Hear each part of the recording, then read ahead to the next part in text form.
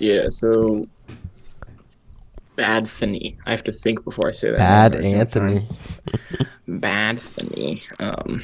Recommended this. It's called That Backwood bottle's Bastard. fire. Yeah, it's from Founders. Am I super loud? No, you're good. Okay. It's from Founders, which I think is out of Michigan, but it's a what are they called? Scotch ale. So it's like supposed to be barrel aged, like caramely beer more than Is it more good? than normal beers. I have no idea. I'm about to try it. Yeah. The bottle looks cool. Oh, that is pretty good. It's like, oh, that's really good. Oh, that's really good. Is it? Oh, that's so good. I don't like beer very often, but this shit is, holy crap. It tastes like caramel and bourbon and beer all in one, but like a good way somehow. Dude, that's fire. They sell it by you? Fire. Yeah, it's I had to go to like a superstore to get it, but that's fucking crazy good. I did not expect that to be good. I was like, honestly, I was really, really nervous about it because it's 11% alcohol. Oh. And it's he said it was more like a stout, and I absolutely despise stouts. Like if I drink one sip of a Guinness, I think I'm gonna throw up. Yeah. Like, it's rough for me, but that's really good. It's like, yeah, it's like bourbon. It's like you're sipping like drinkable whiskey. That sounds good. Yeah, super good. Caramely, kind of like nuts. I kind of taste like some nuts in there. Wait. Oh shit, that's really fucking good. Do they just sell them like singles or? No, it's a 4-pack. But at 11%, I'm gonna slow sip this bad boy. Yeah, you don't want to chug that. Yeah. I imagine you chug one of these and you'd be feeling it already. Oh, but... yeah. Oh, dude, that SPY chart today. What's that? SPY? It's crazy. It just never broke that supply that we were looking at all morning. It never fucking broke it. Were banging that, dude. We were talking about that 448 level. Yeah, it could never get past it. Major supply. There's like a huge volume shelf there now, which is going to be really hard to get above. Yeah, shit the bed end of the day. That's when I took those puts. It broke into that. There was like a little bit of the gap left from I don't know, a while back, but yeah, that was like low key, kind of like lucky that we got that Apple play with SPY not breaking out. You know what I mean? Yeah, Apple was going and SPY wasn't. It was. I mean, you sniped that. We were like on top of it. Yeah, that flag is perfect. Look at how high volume that sell off the last 3-5 minutes. Candles on SPY is. That's so much volume outflow. Yeah. I will say Apple looks really good for tomorrow, though. Yeah. I actually was looking at that, too. And Apple usually can single-handedly carry big old SPY. Yeah. The team on its back. 15-minute. Yeah, let me go pull that up real quick. People are getting some... What's the right word? Impromptu? Impromptu? impromptu Hmm. bullish versus. Ooh, dude, that looks really good. Yeah, it Apple looks does. really good. The 15, like you said, looks perfect. Hmm. Yeah, that does look really good. I've been playing Apple a lot. It's pretty easy.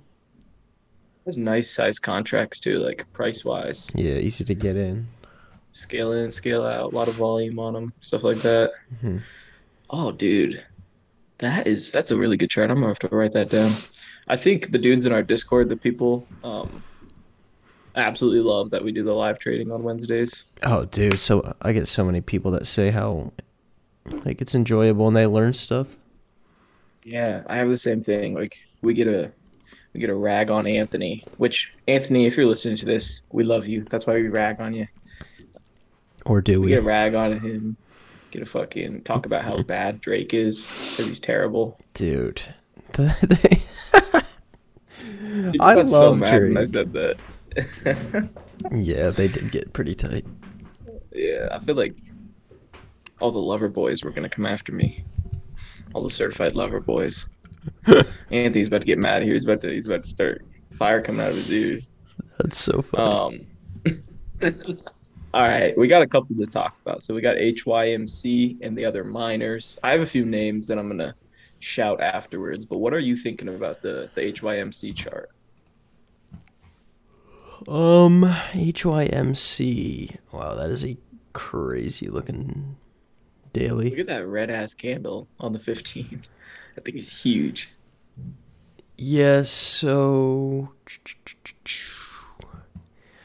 looking at the looking at the daily, I would be looking towards that like $1 mark. It's like almost in line with the 20 um that you may end up. It got stuffed under the 200 today. Um but the 30-minute doesn't look too bad. The monthly doesn't look too bad. Um it needs to hold. It has some trend around 112, 110, 112. And that's what I'd be looking for. If that breaks, you probably end up towards a buck. Yeah. But I don't hate the look of it right now. So just off technicals, it looks bullish to me. I would say I actually agree with the $1, where I'd like be looking for $1 probably because Big when I cycling. look at this, yeah, when I look at this, I see from back in October and when is that? August. Back in October and August, I see like 140 resistance, 140 to 145 resistance. Hmm. And then today that's where it failed, which was the 200, which is a big volume shelf on the profile. So I just think that it needs to cool off a bit more before we take another test of that 200. But I mean, you can see it's hot on this daily. This daily shows that it's got the volume and it's got the eyes on it. So Yeah. anything can happen when you got big volume.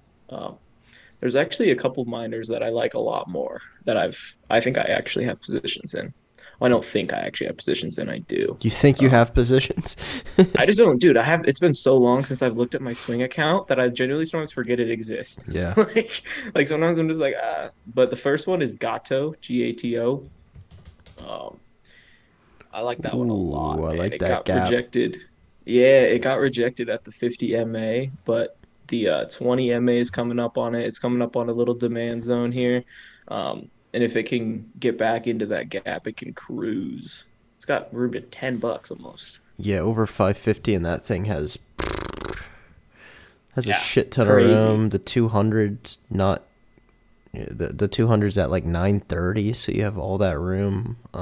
It's just got to get above the 50. Yeah, that looks very good. If it breaks that 20, eh, probably have room to average down towards $4. Yeah, there's a lot of downside. Once it breaks, like for me, if it breaks probably like 425, then I bet you it probably breaks four as well and sees like 375, Yeah, no, 350 maybe that even. chart looks very good. That's bullish to me. You fill that Same, gap in. same. Gab will send it. And then the other one is GPL. I like this one because it gapped up on the 8th, and then it's now filled that gap and it's consolidating pretty well. Let me go to the And the daily. 20 is coming up on it. So I just think it needs a bit of volume to pop out of this consolidation. And then it's got not much until mid 30s. Yeah, cheap too. What's it, 20 some cents? Yeah, 28 cents, real cheap. Not a lot of Yeah. risk there. Those are one of those that you can just. This is not toward talking about like new traders, but when something's so cheap like that, that's when you can just hammer down and keep averaging down on if you have For conviction in it real. and stuff. Because I mean, you got to think about it as in a way of like market cap wise. Like companies are like if they're 20 cents, their market cap has to be pretty small in the first place. And then if it's, then it's 15 cents, they just lost a fourth of their market cap. You have to determine if that's like a real move or if that's just the market fluctuating. Yeah. Um, Um, that looks yeah Go ahead. that looks good too. All those miners look really good. Yeah, I'm hot on them. I got swings in both of those, which normally I don't swing two from the same sector, but I was feeling good about one of them at least hitting. Yeah. So I'm just sitting on them. Next up, we got the people's main event, the Baba, the Chinese names, because apparently Baba has been going nuts on Wall Street bets. I haven't seen it a whole lot, but people have been like talking mad crap about how Baba is like the next squeeze because it's like so shorted. Like if you go look at the daily, look how many shorts are piled in, all that kind of stuff. Like shorts have gotten overconfident on this one. I see that all over Twitter and shit about Baba. So I just want your thoughts on. Actually, I'll go first since I went second on the last one. Um, I still kind of think that there's some big downside on Yeah, that Baba. chart does not look good. Yeah, the chart doesn't look good. And then the other thing too is China is way closer to aligning with Russia than anyone thinks. Like Yeah. they're way closer to aligning with Russia than they are not aligning with Russia. And I'll stand by that until this whole Russia thing is over, which we're still a ways away. But if I also just draw a line on Baba, um, it still has a ton of like resistance above. It's not even close to breaking the downtrend. So yeah, we have big volume here, blah blah blah blah blah, whatever. The weekly looks terrible. The weekly looks like abysmal, and then there's so much overhead.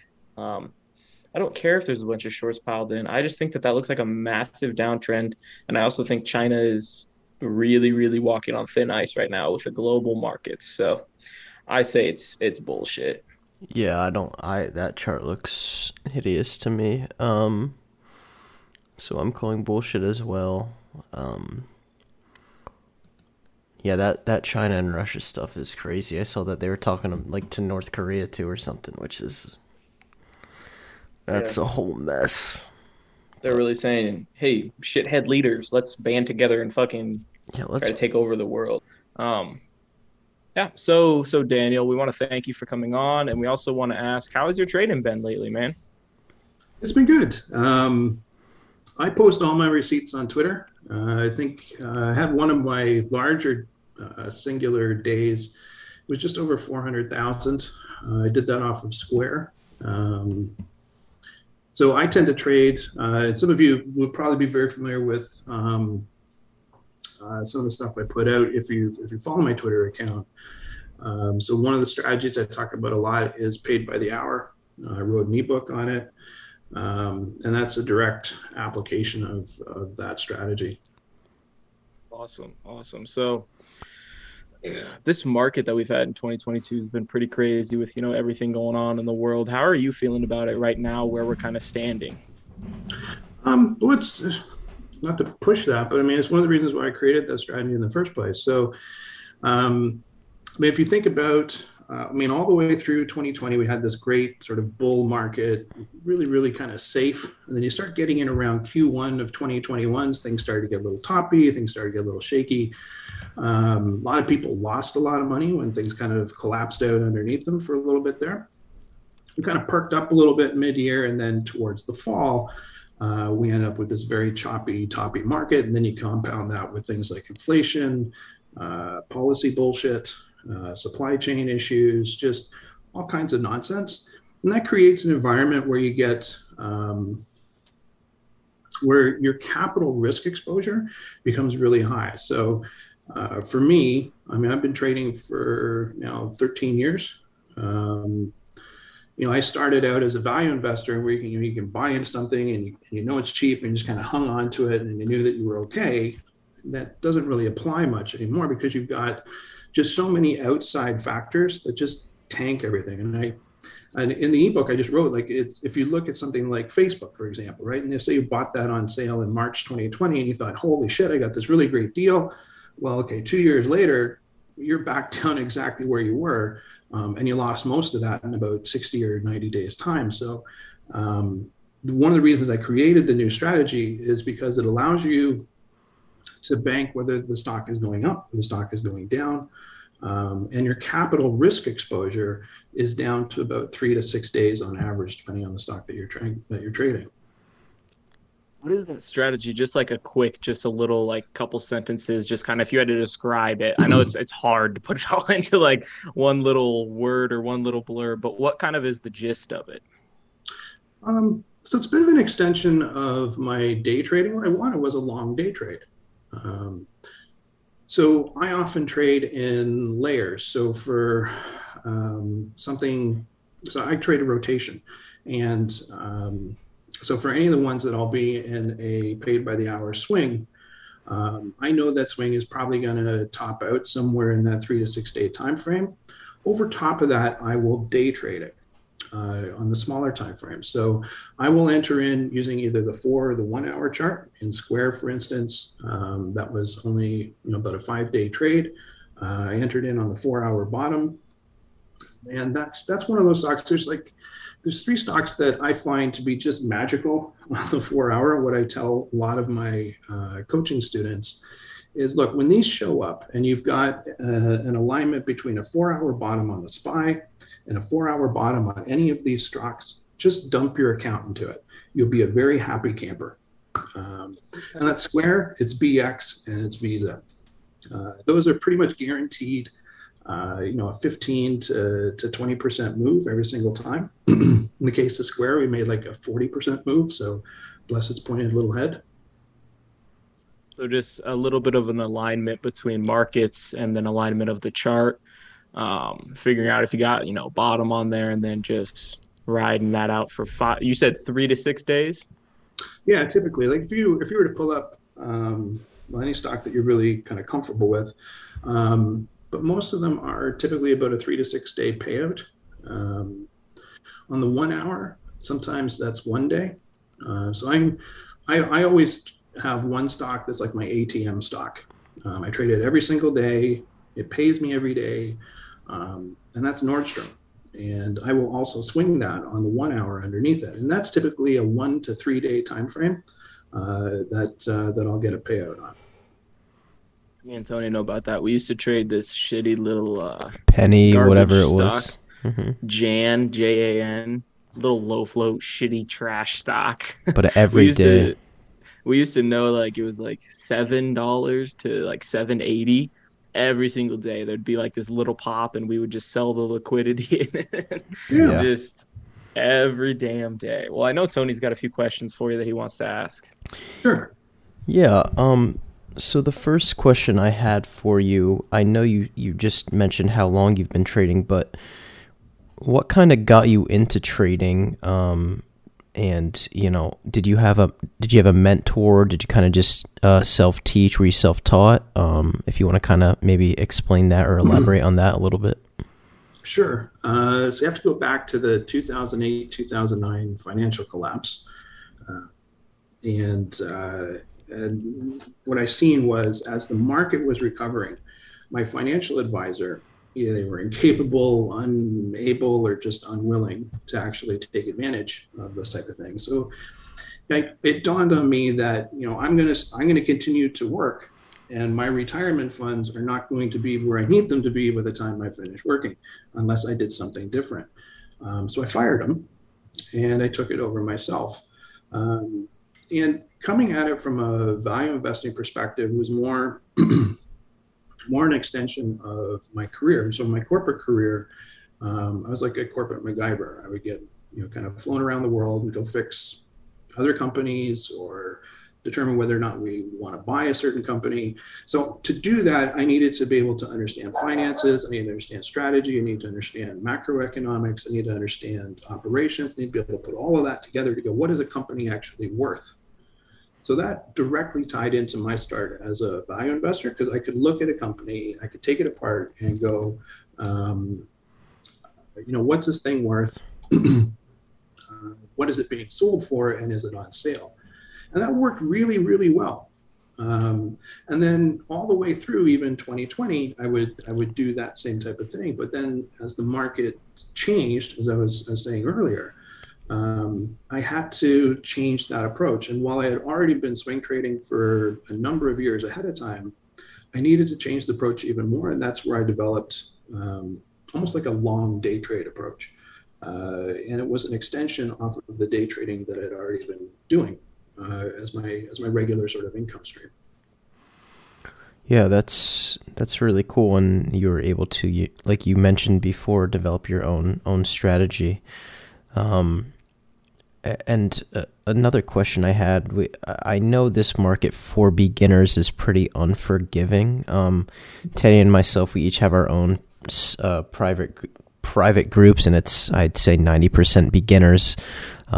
So we're kind of helping out beginners trying to navigate this market. What would be your biggest advice for maybe somebody that's only been trading 3-4 months, and they're obviously, not used to a market like this, or this is the first market they were ever introduced into? What would be your best advice for them in terms of kind of how to navigate the current state of the market? I know one of the things that I see, because I also do coaching, and the most common thing that I get when people come to me is, they've been through several Discord rooms, or they're seeing alerts across. So they belong to like 15 different Discord rooms. They got alerts across their screen. They're tied into FinTwit. They're tied into StockTwits, and they're just kind of like a squirrel in your backyard, right? There's not really a direction for them. They're kind of going from tree to tree and just hoping to find a nut in there somewhere. And what I always tell them is, you don't actually need to do all that. So the very first thing I tell them to do is remove the noise and actually concentrate on the trade. Because if you're constantly going from, this, stock ABC is getting pumped on Twitter and everybody's talking about it and I got to be in it. And oh my God, this sector rotation is happening. And oh, this thing happened over here. And now we got it because of this macroeconomic event. We got to go do this. You're never going to get anywhere. So what I actually have a lot of my coaching students do is just focus on 1 or 2 stocks. That's it. And eliminate the noise of the market, because it allows them to focus on the trade. And I'll work them up various timeframes so that we can practice that move, practice getting those bottom entries, be able to understand when to be able to get exit, and get the mechanics of trading down, and just eliminate all the bullshit that surrounds them. What they inevitably end up with is the most profitable weeks they've ever had, because they're able to just focus. And that's what I really want. Yeah, I know, not to speak for Teddy, but I know we talk about the same exact thing. Like, we're pretty anti FinTwit. I mean, there's some good things about FinTwit. There's some bad things.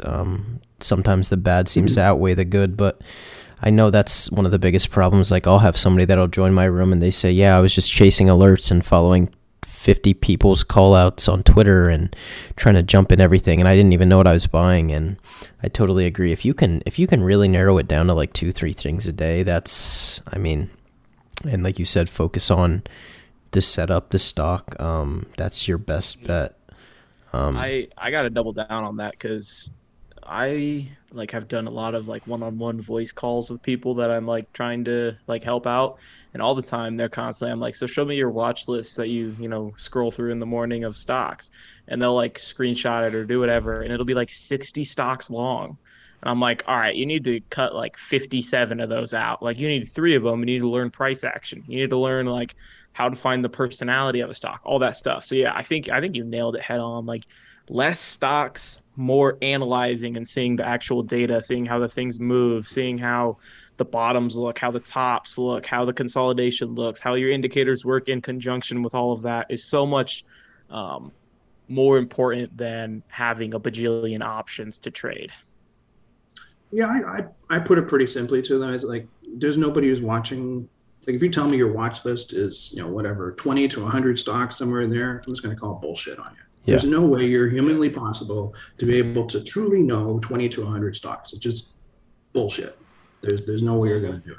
Yeah, I tell people too, like you could quite literally trade one thing all year and make a living off one stock, especially if you get good with it. I even wrote about that. Yeah. Because I trade Nordstrom every single day. Mm-hmm. Yeah, so there's some, like I primarily focus on like Q's, Apple, things that are easy to get into. They can be great vehicles for, you to learn and get comfortable with. The last question I had was, what do you think the best thing and the worst thing about FinTwit is, in your opinion? There's a lot of bullshit out there. I think is the worst thing. 100%. There's just like if you come to my account, maybe that's the reason I only have 19,000 followers. I don't know, and other accounts of like 400 or 500,000 or something. It's just here's what I did. Here's why. Here's the educational element around it, and that's it. Like I don't retweet a lot of people, barely any. I just sort of, this matter of fact, here's my receipts for what I did. Here's what I'm into. Here's what I went out of. Here's why I got out of it. That's it. And a lot of accounts, it's up to the individual whether or not that's good or bad, because obviously if they got hundreds of thousands of followers, hey, maybe my opinion's in the minority, probably. But it's just bullshit. And it's not really showing anybody anything. It's almost sort of reinforcing the dependency people have on things like alerts and other sort of pumps that are out there. And to me, like eventually the majority of people that are actually in there and they're following those accounts, they have no clue what it is they're doing. And if those accounts go away, they still have no clue what it is they're doing. Yep. Would rather, people take the time to actually learn, because at the end of the day, this is their financial future that they're playing with. And what I always said, and the reason why I wrote the Learn to Fish series, is because I truly believe anyone can do this. Just put away the noise and focus on some key things, and virtually anyone can do this to some degree or another. So your Learn to Fish series, where can people find that? Through your Twitter? Yeah, so I have a link tree on my Twitter account. Leads to two places where you can get it, right off of Gumroad, as well as my website, Live Anywhere, Leave Anything, because that's how I define freedom. I was able to retire from my corporate gig at the height of the pandemic, just through my trading. And the way I always defined freedom was the ability to walk away from anything. And when I actually did that, I left Toronto. I now live here in Florida. And just the ability to go anywhere and do anything you want, that's freedom. That starts with financial freedom. Without that first part, you don't get it. Absolutely. Yeah, 100% agree. So I heard somewhere on Twitter that you went shark fishing. I gotta ask. I did. Did you catch a shark? I did, but this time of year, it's the smaller sharks that are migrating in. I have to wait another couple months as the waters warm up, and I'll get some of the bigger ones. But we actually caught about a dozen bonnethead sharks. Oh my goodness! We had one black tip on the line, and he got like 4 feet within 4 feet of the boat, and he bit through the line. And he was a good size. He was like 4 or 5 feet long. But we were able to keep. What's that? Holy crap! 4 to 5 feet long. But there are much larger ones as the water warms. So right now, the water out in Tampa Bay is somewhere around the 60-degree mark. But as that heats up, we'll get more migration. So I'm going to go back and try and catch some larger ones. But we were able to keep. So the rules are you can only keep 2 sharks per boat. So we end up keeping a couple of bonnet heads, and I put them on the barbecue. They were good. What did it taste like? It actually is a very mild tasting fish. It's an excellent one to barbecue. It doesn't flake apart or anything like that. I've It's, had That's cool. I've had swordfish before. It's not fishy at all. Is that how? that's good too. Yeah, Yeah. yeah, yeah, yeah. I need Yeah. to try cool. some shark. Dang. I don't think you're getting was just- shark in Iowa. Hey, shut up. We got big lakes here. I was just talking to Tony. I was like, we need to head down to, Florida somewhere. If we do go, we're gonna go shark fishing, Tony. I'm gonna catch I'm a down great to go white, shark and then I'm fishing. gonna throw you in after it. That'd be fun. If you catch like a massive shark, how do you get it home? Like, will they let you keep like a 6-foot shark? I don't know. I mean, the charter boat we went out with, he said that last year, the largest shark they pulled in was an 800-pound hammerhead. Holy Oh hell! my goodness. I have no idea what the hell I'd even do with that, but Get it You mounted. have to buy a massive freezer. Get it mounted. Just in the back of your office right there. Just a hammer. huge hammerhead. That'd be funny. Get like a cinder block wall because it won't hang on anything else because it's 800 pounds. That's funny. Do you have a drink of choice, Daniel? Like a little something you go to the bar and you know exactly what you want to drink? for me, it's either tequila or beer. I don't really go anywhere else. I have a thing for European beers. I'm half Belgian, so beer is sort of a staple that I grew up with. But I love tequila. I love it straight or in a margarita, but typically straight. What's a good tequila I can get? Because I haven't really, dove into the tequila waters very much. God, there's so many great ones. I I'm gonna write really it like down. I really like Los Naranjos. It's one of my favorite. It's a really actually fairly inexpensive tequila, but I actually really love it. It's so you can find it online or typically it's at your local liquor purveyor. Okay. Cool.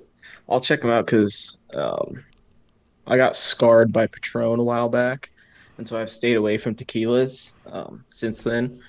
Had like There can be several that are somewhat like gasoline, but you get some nicer ones. They're nice and smooth, and I really like Los Naranjos, one of my favorites. Like I said, it's not even an expensive tequila. I mean, there's some really great tequilas, in the couple $100 a bottle price range, but Los Naranjos like $50-$60 a bottle, and it's good stuff.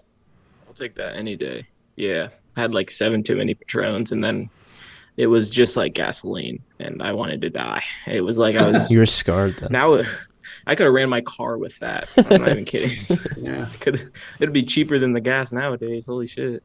Yeah.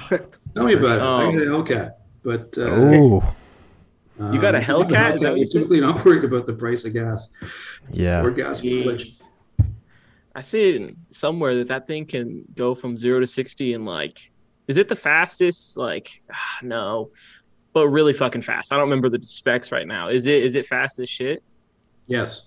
I've had people cringe and start to cry in the passenger seat.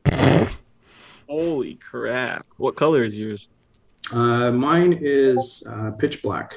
Ooh, my favorite. That's sweet. Tony, you should get a Hellcat. No, I want a Bronco. Dude, I want one. I'm going to get one before you. Yeah, you probably will, to be honest. We're going to be fighting over who gets a Bronco first. But Daniel, we wanted to talk about kind of your most profitable setups. I know we've talked a bit about it, kind of those bottoms, those types of setups, but what is your favorite and your most profitable trading setups? Again, it's the stuff I do all the time. I'm sort of narrowed down to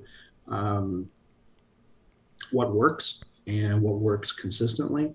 That whole pay by the hour or 4-hour approach is always my most profitable setup. Particularly on the 4-hour, you get some really great moves. I tend to, so number one, I don't believe in diversification. I think it's bullshit. Always have thought it was bullshit. So when I get an alignment of a move, I will go in very, very large. I also do that with my day trading. I don't spread my risk around 5 different piles. I actually think that's way more risky than controlling 1 or 2 trades, because then I don't need much of a movement in order to make the dollar target that I'm after. and be able to get out. So I mean, Square is a really good example. It was just over 400,000 off of that trade.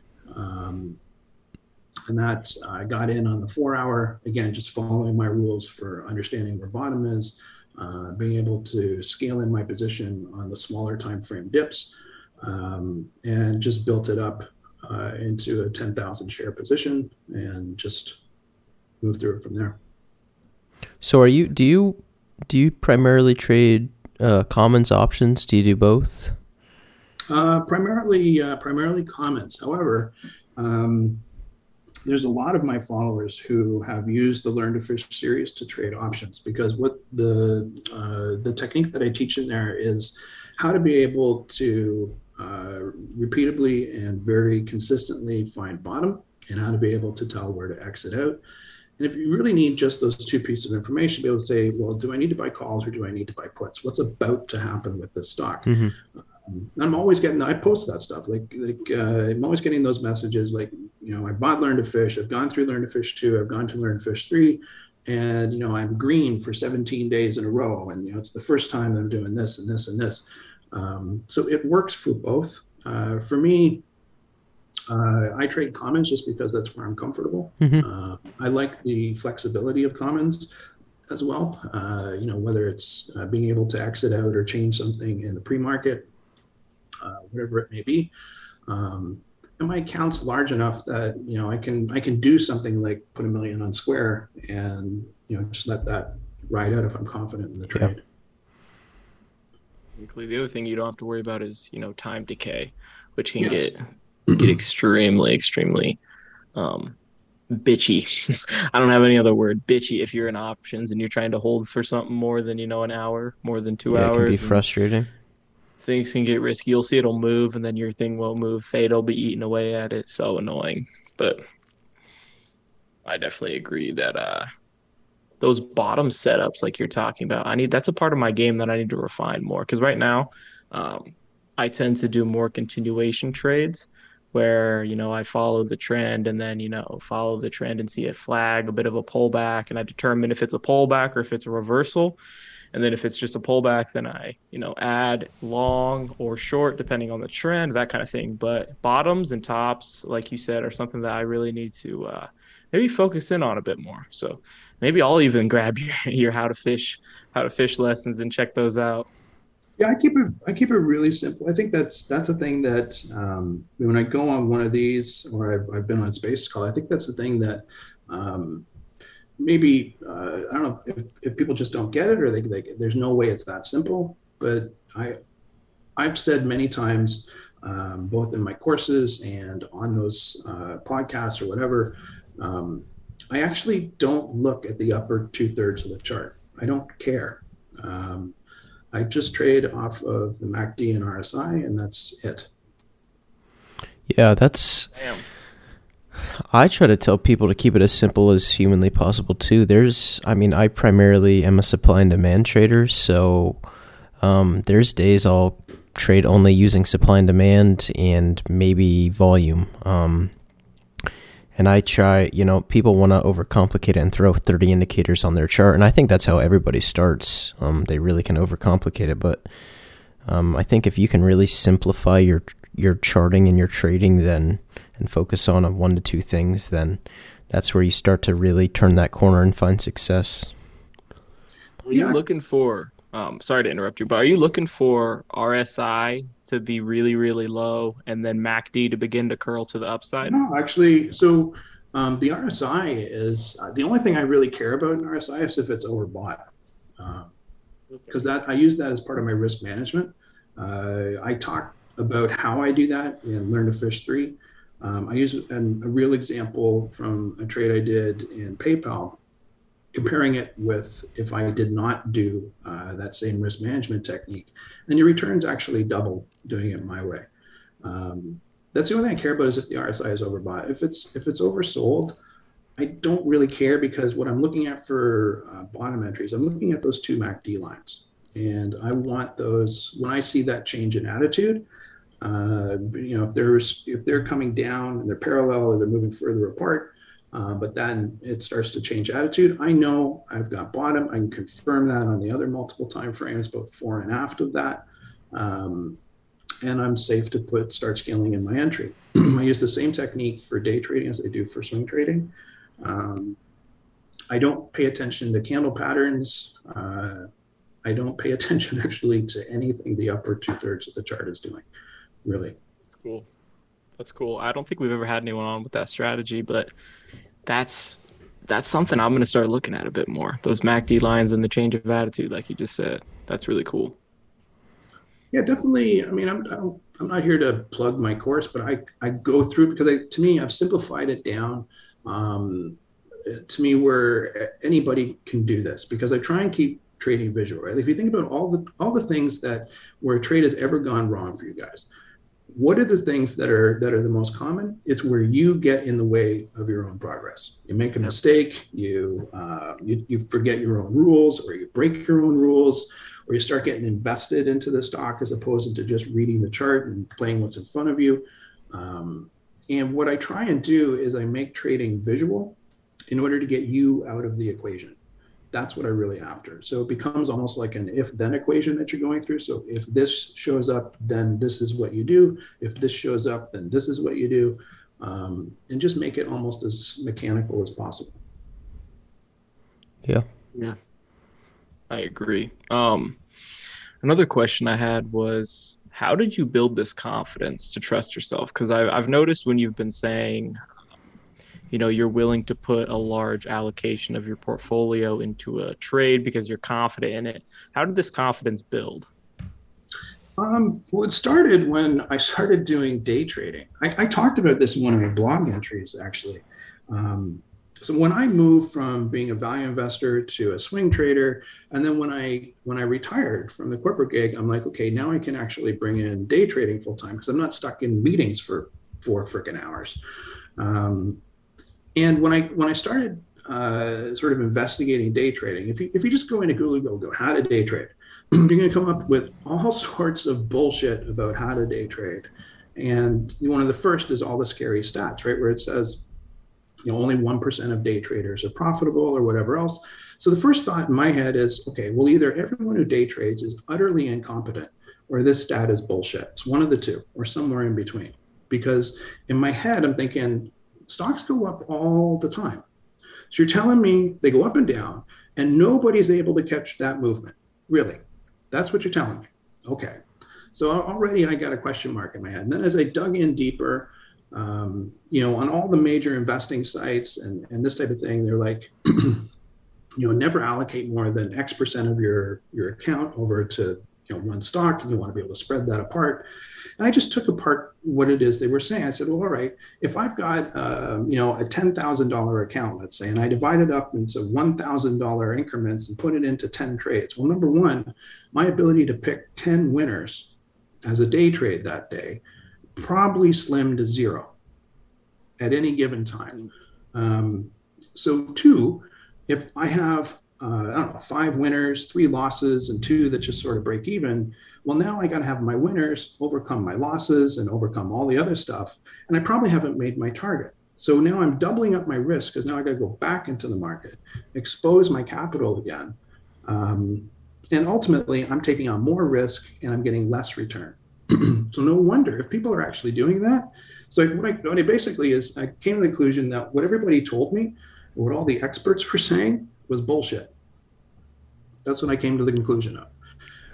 So I said, all right, if I can figure out a way to be at the bottom when it happens, and I can figure out a way to exit at the top, then I should be able to then play 1 or 2 things at a time because the materiality of my returns will be enough that I don't have to expose my capital again that same day. I just took it apart the same way I took apart problems in my corporate career for 20 years. And that's exactly what I did. That's how I came up with the trading method. That's why I concentrate on how to find bottoms and how to find those tops and be able to develop a technique to it. So it really wasn't so much a confidence thing. It was more like just a mathematical set of probabilities that said my chances of success are higher if I take everything and stick it in this one thing and follow my trading technique as opposed to whatever the expert said was the right way. Yeah. Having that major confidence in that one play, just waiting for that opportunity, striking with a large allocation, and then just being able to not have to expose yourself to the market again. Yeah. And that's something That's you won't get if you're trying to focus on 10 things a day. And that's, I know you touched on that too, but that's a lot of people's biggest problem. You can't do that if you're spread too thin across a couple different things, or, you're trying to watch 15 stocks. You're going to miss the move on all of them. So again, to speak on your point of just focusing on 1-2 things, I think that's, really going to benefit new or beginners. focus on that The way one I put it strategy is, too. like, if you break it all down, what are we doing this for? To get paid. You make money. That's it. Like, let's not put any grand sort of schemes to it. We're going to change the universe or whatever. We're there to get paid. So why make that any harder than we need to? Absolutely. Yeah. Why make it 800 trades in a month when you can do like 10 or 20, Find one trade every day, find a couple every day if that's what it is, and bank on them and get your ass out of there. That's it. Go live your life. Go shark fishing. Whatever. Yeah. Go get a hammerhead. Go shark fishing. Drink some new tequila. Hell.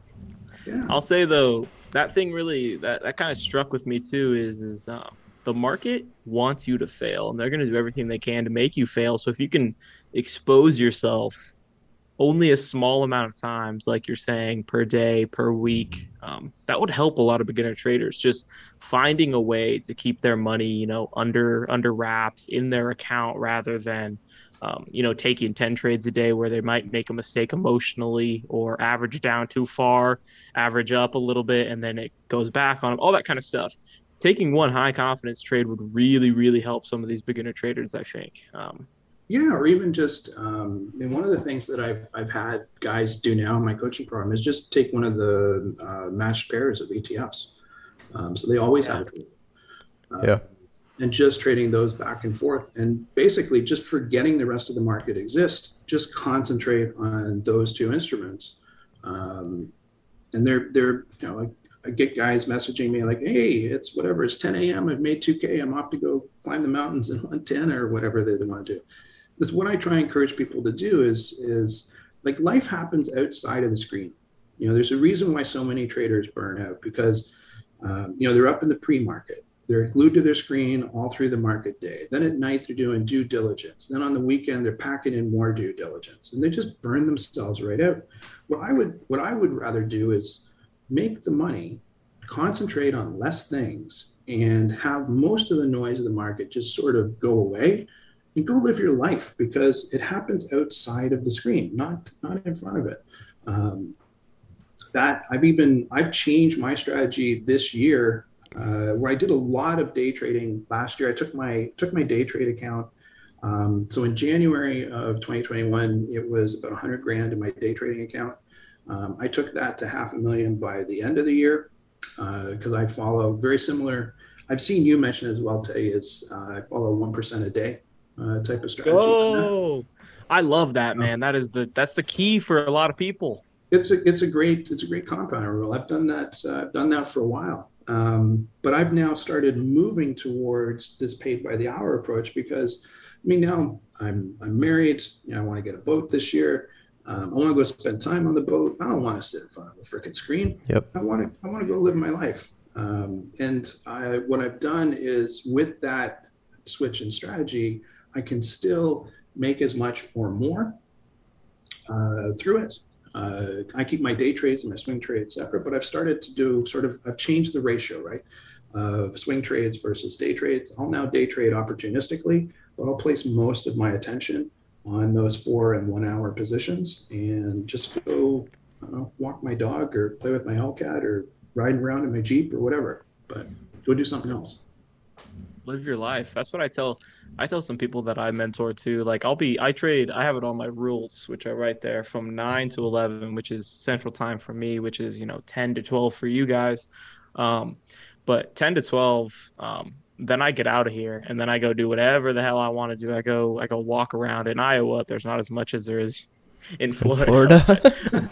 Yeah, but I mean, I go do some shit, and I tell people I'm like I'm probably not going to be around for 3 or 4 hours because I'm going to go sit and read my book in the sun. I'm going to go do whatever I want to do, and I'll be back later, but I'm going to go live my life because that's the beauty of this job is being able to live your life and do what you want to do when a lot of other people don't have that freedom. Of Daniel, course, are they you a football fan? Me? Yeah, are you a football fan? No, I don't actually follow any sports. I lift heavy things and I put them down again. That's about it. I was gonna say like, Oh, I like I was it. gonna see if he was a Dolphins fan, but No, he's in Tampa Bay. He's got to be a Tom Brady Bucks fan. oh, His that's face is probably right. all over Tampa Bay. That's right. That's right. That's right. I like Yeah. lifting heavy things every once in a while, and then I get really tired and I don't do it for a couple days. But Couple months. yeah, I do it once and then like finish for the week and be lazy, and then I go back the next week on Monday, and then I tire myself out and be done again. But is what it is. Try my best. All right, so we just got what do we got left? think 2 We got the questions. fun topics. Yeah, we just got the fun shit left, and then we'll be good. All right, Daniel. So I've been doing this new thing. I do like kind of this like lightning round where I ask you a couple questions just to get some solid info about you as a person for the listeners. So we're gonna start off with what's your favorite food? You gotta have a favorite food. Uh, Steak, rare. Ooh, Oh, that's a good choice. What cut? My favorite is ribeye. Oh, that's my favorite. I love, dude, ribeye. That's a perfect choice. That's a perfect answer right there. Um, Favorite place? Rome, definitely.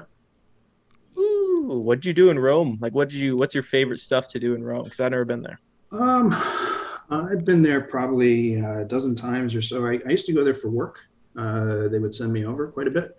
But I've always been a history buff, and just being, I will never get tired of seeing all of the wonderful history in Rome. No matter how many times I have walked through the Vatican Museum or any of that, it's you could set me there every single day, and I would be quite happy with that. That's cool. That's really cool. All right. I think I know the answer to this one, but what's your favorite trading ticker? Nordstrom. Nordstrom. I would have put my life savings on you saying that. All right. Favorite band? Um, that's a tougher one. Probably Dream Theater. Okay. All right. That's one I haven't heard before. I haven't heard that name in a while.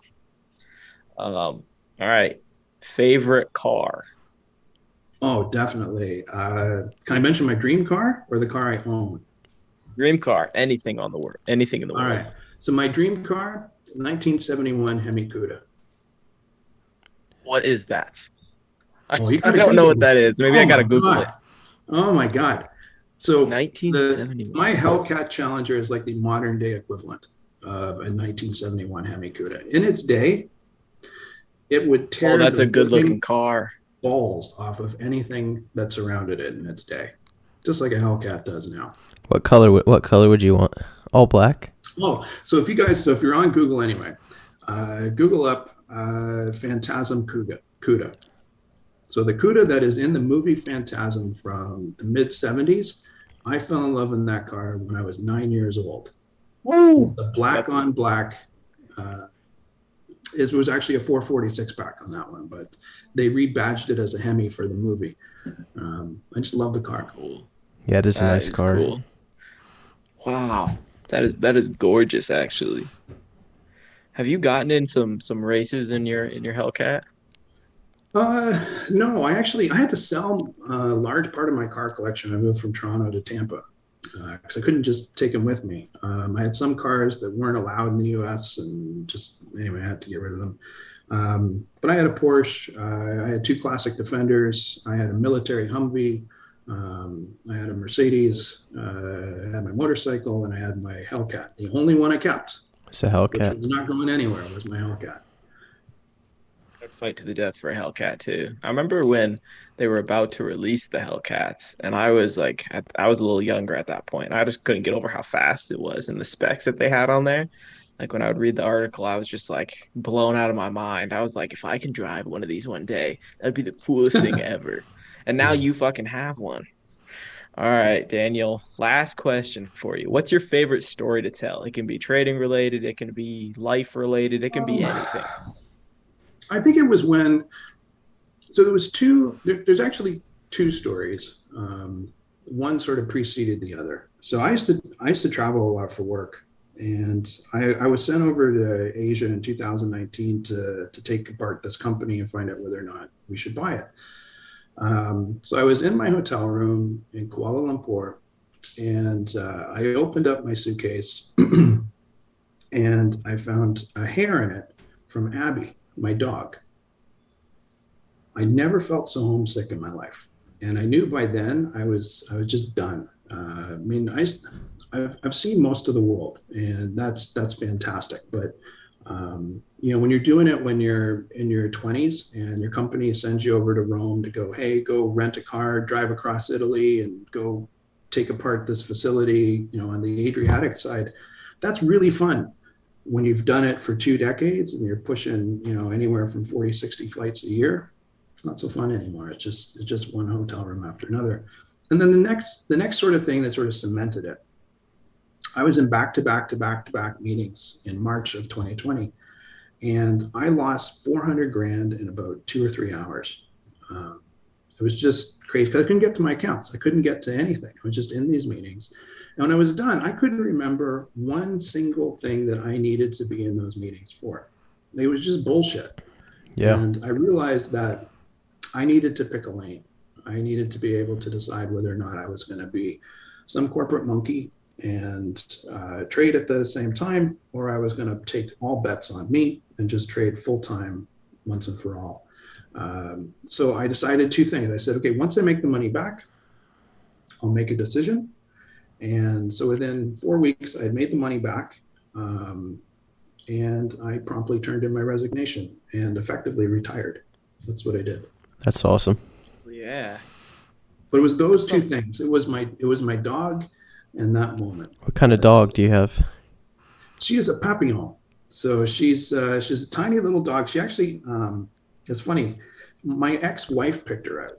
And this dog hated my ex-wife, just completely did not like her at all. But she bonded with me immediately. So she became my dog. So I have this froofy little dog.